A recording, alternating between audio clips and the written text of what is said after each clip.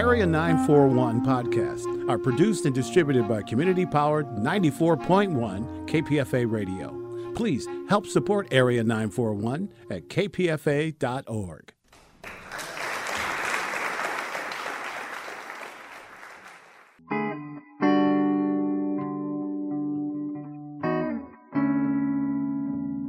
This is the Area 941 Radio Walensky podcast. I'm your host, Richard Walensky. We're talking about books, about theater, about film, and sometimes about politics. Most of these interviews were originally conducted for KPFA's Bookwaves program and its predecessor, Probabilities. This podcast was first posted on February 20th, 2016. Umberto Eco, who died on February 19th, 2016 at the age of 84, was one of the world's leading semiologists, studying the relationship of signs and symbols to meaning and language. He was also a well-known and well-respected novelist. The Name of the Rose, a detective novel set in the Middle Ages, became a surprise bestseller, and he followed it up with Foucault's Pendulum and 5 later novels.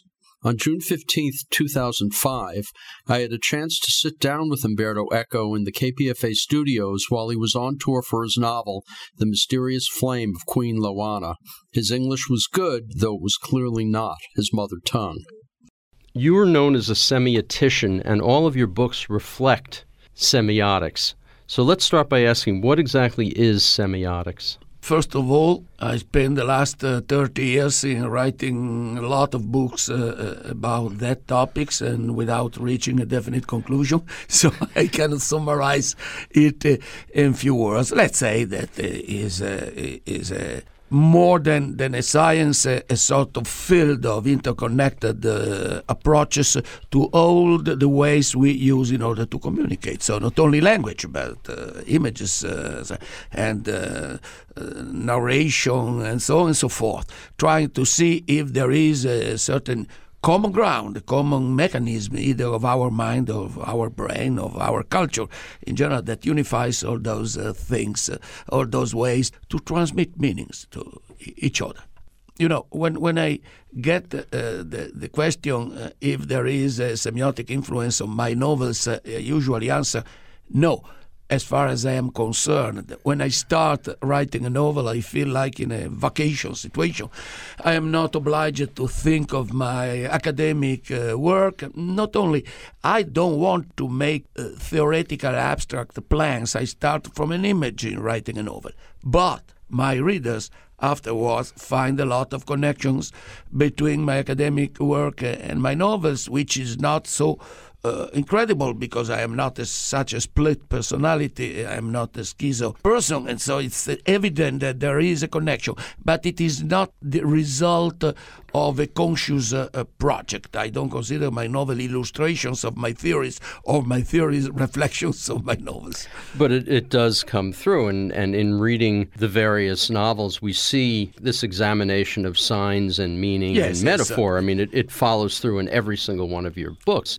No, I say that it is not on purpose. It is not a cold decision. In your collection of essays on literature, you do talk about the relationship of a novel's story or plot and the subtexts of the novel, which is what we're talking about here, various kinds of subtexts, and that the subtext could be conscious or could be unconscious or may not even be part of the writer's decision-making process. Well, I used to say that sometime a book, not necessarily a novel or a poem, but even in a book of essays, is frequently more intelligent than his or her author.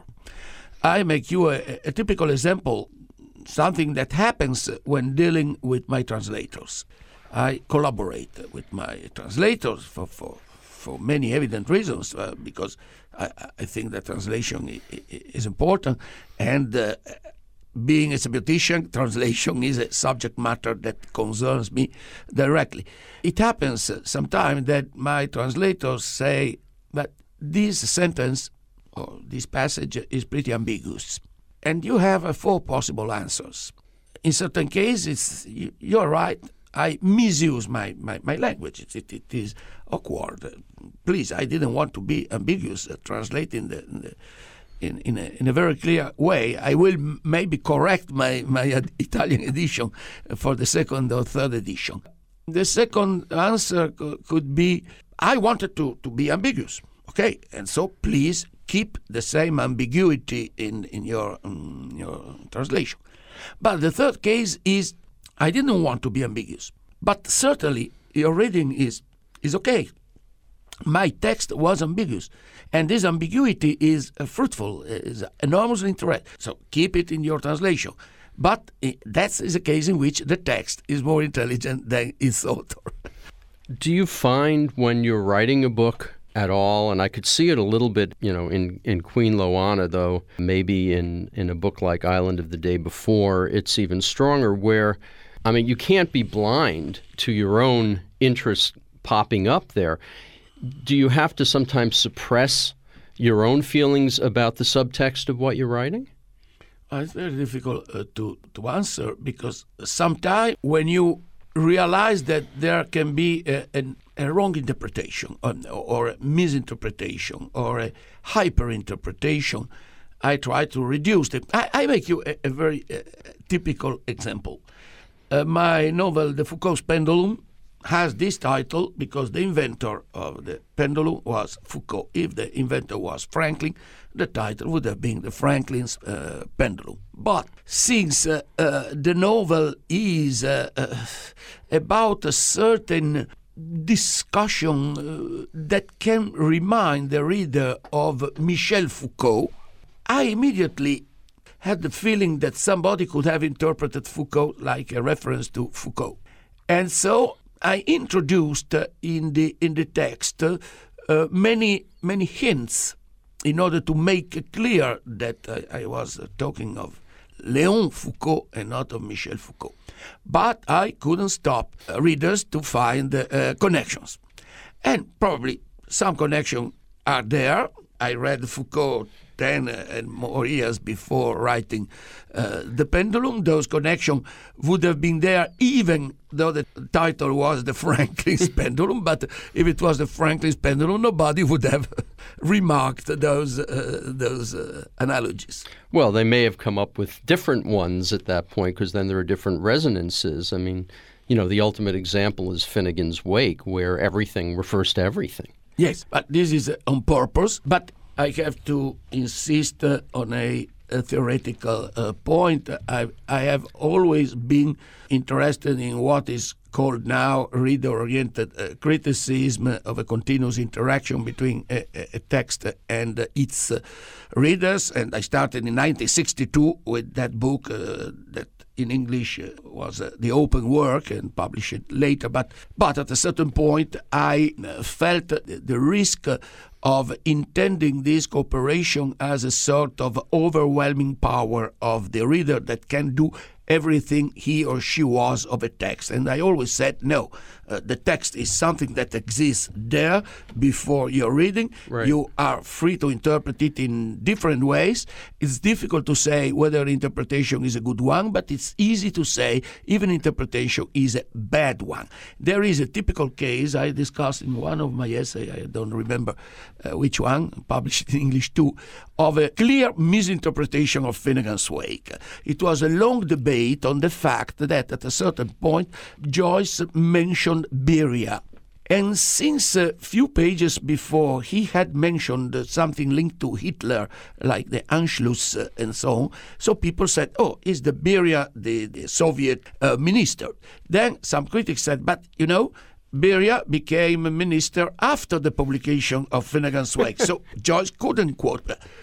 Others said, oh no, Joyce had a prophetic virtue. And finally, another critic discovered that a few pages before, one page before, Joyce was mentioning Joseph, the biblical Joseph, and Beria was one of his brothers. So the connection was a biblical one. No doubt it would have been a false interpretation to connect Joyce with the Soviet Union in that case, because it was far-fetched, so to speak. Umberto Eco, your latest novel, The Mysterious Flame of Queen Loana, deals with a character named Yambo who has lost memory of his own life. However, he retains the memory of everything that he read. which is scientifically correct. I mean, there are many clinical cases of this kind. The book is divided into 3 sections, and it struck me that they seem to reflect, and I don't know how conscious this was, 3 stages of knowledge. The first is being told something, the second is finding it out for oneself, and the third is remembering it. Yes, I realized only later that it was a sort of early sonata in three movements, even though not following exactly the rules of the genre. Let's say an allegro, an andante, and an adagio. But I was pretty conscious in writing of the fact that the first part is, the situation of a man who has lost his memory.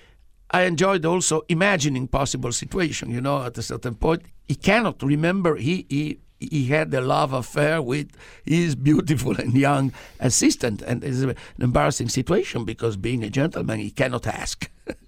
She knows that he has lost his memory, and if something happens, she cannot speak. I try to imagine several possible situations. In the second, in a way, it was for me the most important part, because the character going in the attic in his countryside home doesn't reconstruct his own memory, because he's working on a sort of mineral or paper memory, comic books, school books, records, newspapers. In doing that, he's reconstructing the memory of his generation. That's why I insist when people say, this is an autobiography, I say, no. I gave my character a lot of my personal memories because we have the same age and so forth, and we lived the same 30s and 40s during the dictatorship in Italy. But it was important to me to make a sort of generational retrieval, and that's also the function of the illustrations, because they are evidences that of certain historical material that belongs to the entire generation. The third part, as you said, is on the contrary, for the majority of our listeners who have not read the book, he has a second. He lost his memory because of a first stroke. He has clearly a second stroke. He enters a coma, where while outside they believe he is in a flat situation, he step by step retrieves his personal memories, including the memory of his first love and so forth. I don't say how the book ends, because me too, I am not so sure of the way it ends. There are those 3 movements: lost memory, collective memory, personal memory. The second part deals mostly with the propaganda and the elements of propaganda, which, coming back again to work in semiotics, reminded me of the work a little bit of George Lakoff in dealing in America with metaphor and politics. Certainly, I know very well the work of George. We are friends. I consider George Lakoff a semantician, even he doesn't know it, like Monsieur Jourdain in Molière, who was making prose without knowing it.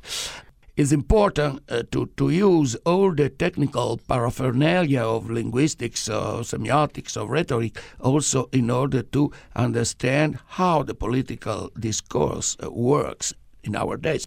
In the 70s, and since I was in this country in that period, the Watergate period, I made an analysis of the last Nixon speech when he tried to justify himself, and making a sort of parallel analysis of the classical structure of a Western movie, by demonstrating that he was using the same techniques, and in a way he could have convinced his listener, except that he was not speaking by radio, but speaking by TV. And the text of the speech was, according to me, perfectly organized in order to convince people.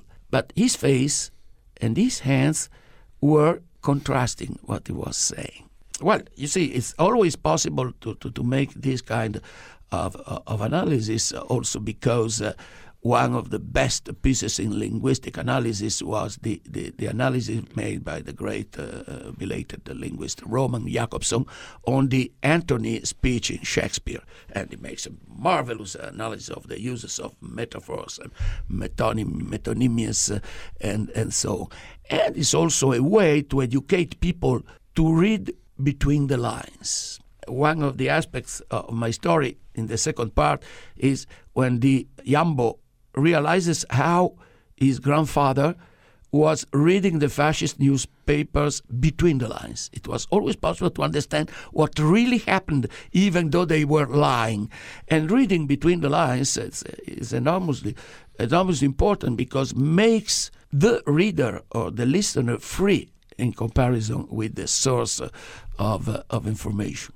Many years ago, I was working in the newsroom at this radio station, and what I was told is when reading articles to compose it, now this is, of course, KPFA, it's non-commercial Pacifica Radio, in trying to compose a story, what I was told is that if you look at your sources, New York Times, Wall Street Journal, Associated Press, the story is there, but the headline they give, the lead, is usually not. So it's your job to find that lead. And it reminds me of the same idea, yes. Which if you look carefully, the information is there, but you have to find it. That almost makes, in some respects, propaganda comparable, say, to reading a novel then. Yes, there is an example I make in the second part when Jambo finds the newspapers during the first months of the Second World War, and there are a lot of news about Italians that are beating English army south of Ethiopia, and with maps showing how. Then one day, without maps, they say the good resistance of Italian on the northern side of Ethiopia. And if you read between the lines, you understand that the English invaded Ethiopia from north, but it was not told, and the map disappeared. Otherwise, it would have been clear what happened. Do you think that even with the more sophisticated propaganda of today, the same holds true? You know, somebody told during a debate on the new technologies and information that if Internet existed during the Second World War, the Holocaust would have been possible because a major circulation of information would have changed probably even the plans of the Nazi. I don't know. It's true, but certainly all those that after the war said, I didn't know, couldn't because with Internet. So this circulation of information today is a good therapy because you can lie through a certain channel, but you are immediately counteracted by another channel. So the plurality of channels is always a way to make a more fruitful comparison between the way of giving news. But at the same time, you've got this plethora of information, this enormous amount of information. You need to sort it. That's another problem. I have written a lot about that fact, that before Internet, we were able to select information because if I buy the New York Times, by the title I understand what is more or less the line, the ideological penchant of the. And if I buy a book, let's say published by Columbia University Press, I know that probably the text has been checked pretty well. If not, it wouldn't have been published. While with Internet, you don't know how much reliable is your source. And if you are an expert in a certain domain, you can check, well, if I consult Internet, let's say, on some philosophical subject, I realize immediately the emitter is the mad one or something. But if I did something similar in chemistry, I have no instruments to tell what happens with a young man who has not the instruments to select and to filter information.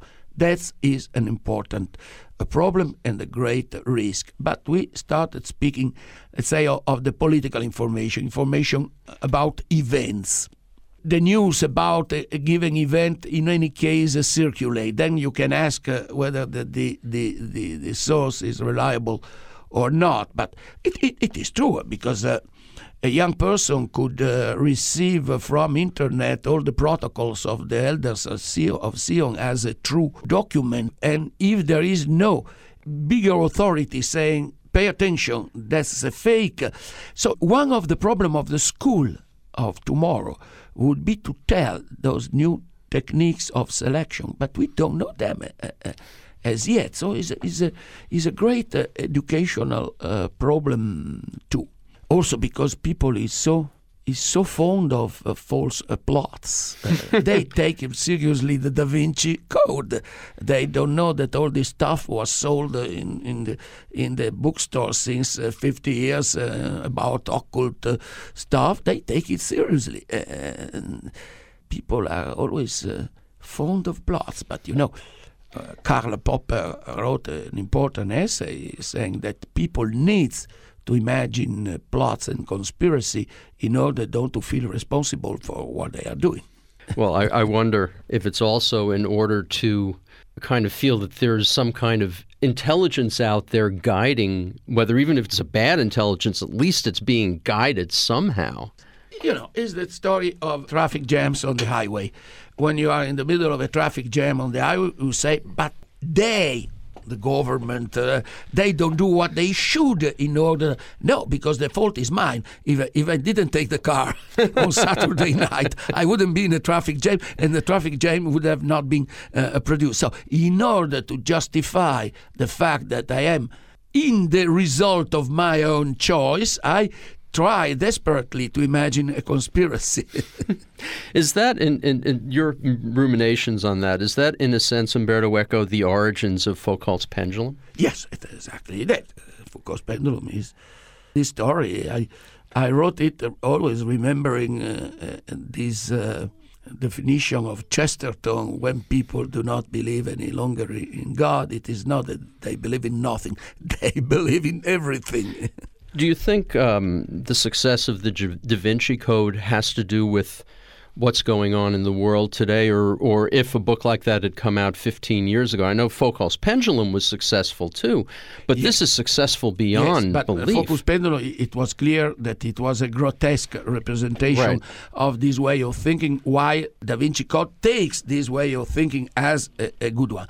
Yes, I am sure that if published 10 or 15 years ago, he wouldn't have had such a success, because, I repeat, there existed already Bagent and Lincoln and a lot of other books that were telling the same story. And even if you consider that certainly Dan Brown writes very well, he made a good page turner, it's not enough to justify the success. In an era of complete discomfort in face of everything happens, terrorism, and after 9/11, yes, it was easier to take seriously another plot. This, in the same way in which what happened justifies a certain return of fundamentalism and so on and so forth, certainly. Umberto Eco, in looking at all of your books, I keep finding these connections. So Bordolino is about lying or telling tales. Mysterious Flame of Queen Loana comes at it at a different angle, and I wonder... Yes, it's about truth. It's about truth, and he I wants wonder... to find his own identity. But it's also to find the identity of Italy itself and of Italy's relationship to truth. And I'm wondering what that connection is, if any, between writing a book like Bordolino and getting to a book right afterward like Queen Loana. I don't know. You could ask Homer why in a book he described the siege of a city and the second, the trips of another person. They are two different subjects. The Mysterious Flame has to do with a quest for truth, because being a biographical book, if not strictly autobiographical, about the search for an identity, obviously the theme was that. While Bordolino, but in the same way as the Foucault's Pendulum, was about how the big lies can create culture, society, history.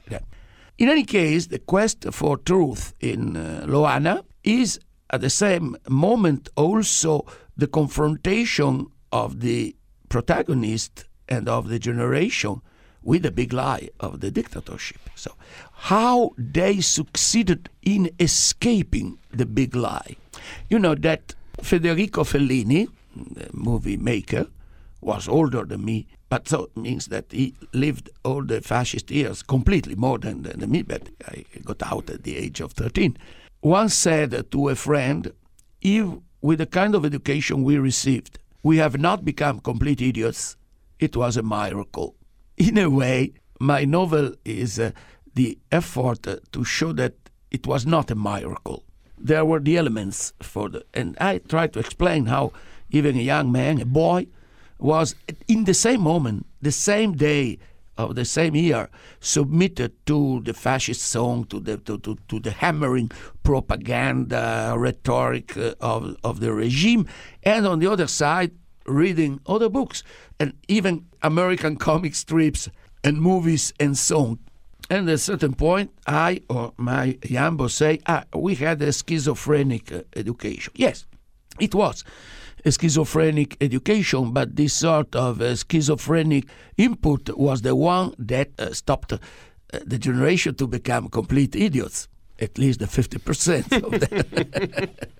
Over the past 50 years, people have gone back and re-examined. Why do you think it took Italy so long, or maybe over here it only appears that it did, to really re-examine its fascist past?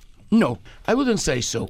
Italy made its own exam of consciousness, certainly a lot before Germany, and even before France, that with the Vichy period, they have still certain problems. I mean, the public historiography immediately examined all the documents.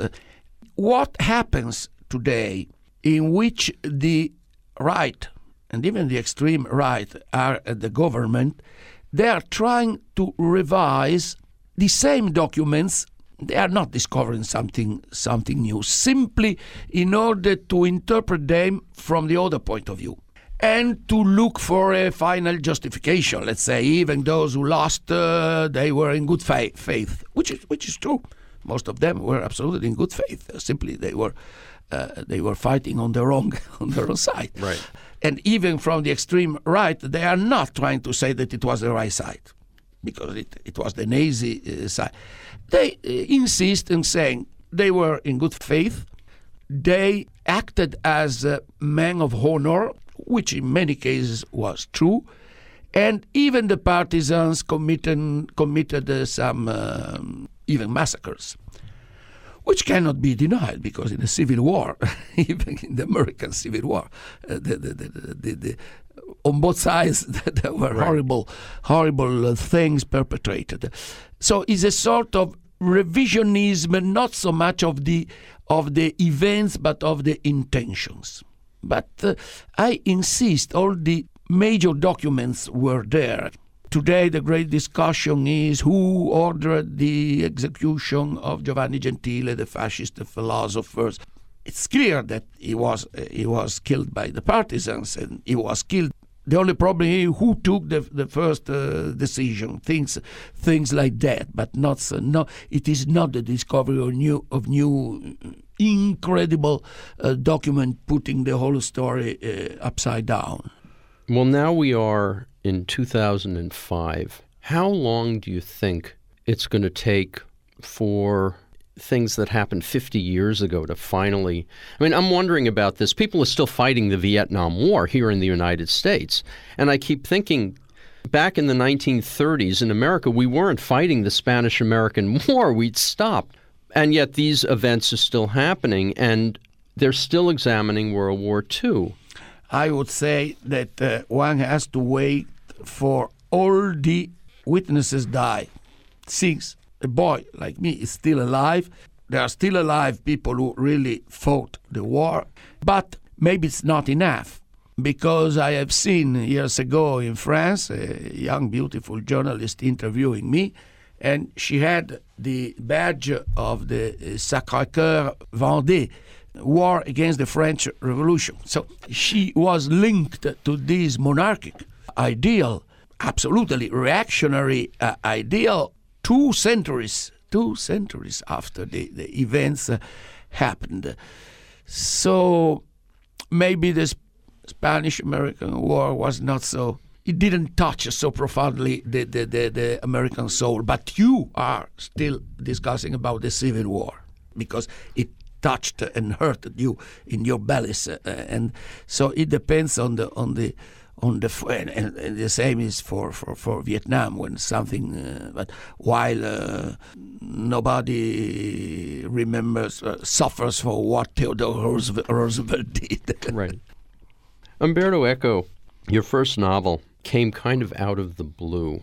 Name of the Rose. You were a noted professor. You'd written several academic texts. You talked a little bit about it, the idea that suddenly you got this idea you wanted to kill a monk in an abbey. Well, it was a boutade. It was a way to answer a question. I didn't want to kill a monk, and as a matter of fact, I didn't. Well, but it is true that I was fascinated by an old memory of myself in a Benedictine abbey. I was at the age of 16 there. And I found a marvelous library with stained glass windows, and there was a lectern in which I was turning the pages of an old book or a manuscript that I was fascinated by. And one day I had the idea, not of myself, but of a monk dying while reading a book. And I told you that I start a novel starting by an image. Suddenly a certain image excites my mind, and then I try to invent the plot, but I don't start from a precise idea about the plot. I start from an image, and then from 1 year or more, I draw. I design maps, situations, architectures. I have the need of setting up a world in order to make my characters to move in. So I didn't want to kill a monk, but I had the idea of a killing. 2 ideas that suddenly came in. First is Borges' Library of Babel, which is very key. Certainly. And the other is what we used to say about the book, which was Sherlock Holmes and Dr. Watson in the 14th century. Certainly, it's not by chance that I called William of Baskerville.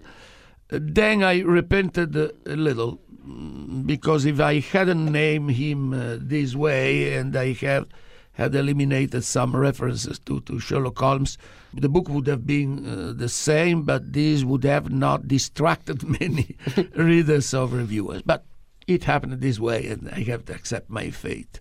When you look at the movie of it, I mean, obviously it's by a different person, it's a different... What do you see of your own work there then? When I gave the permission for the movie, I was conscious from the beginning that it would have been the job of another person, a free interpretation. So I'm not this kind of authors that afterwards start to say, "Oh, he betrayed my intentions." The only thing that I asked expressly was that in the titles it was the name of a rose, a palimpsest from a novel. It means that it was a great script, original manuscript, rewritten. Okay. It was not that the problem. It was that afterwards there were millions of people reading the book after having watched the movie. And this is very embarrassing for an author, because it means that another person decided to suggest your reader what to see. And this is the reason why I asked my publisher to refuse for the new novel any possible offer from a movie. Starting from the principle that the ideal situation was the one of Homer, who had the movie 2,000 years after the book. Have you begun working on another novel? Listen, I published this one year ago in Italian. And usually a book, not only a novel, but a book is like a child. It takes 2 years in which you have to assist it until he's able to walk on its own feet. So it's too early to think of that. When you finish a novel, do you ever think you're going to write another one, or do you kind of just go, well, my God, I did it? When I finish, I say probably this is the last one. Yes, because I don't finish having already an idea for and I don't feel pressured. The Pendulum took me 8 years, The Island 6 years. I am not one book per year author. I do it only if it comes spontaneously and not on command. After Queen Loana, Umberto Eco would go on to write 2 more novels. The Name of the Rose, which starred Sean Connery and Christian Slater, was released in 1986 and would be the only film made from his works. To listen to more of these interviews, go to my website, bookwaves.com, or find the Bookwaves and Arts Waves podcasts at kpfa.org.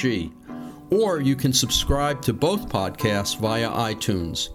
Until next time, I'm Richard Wolinsky on the Area 941 Radio Wolinsky podcast.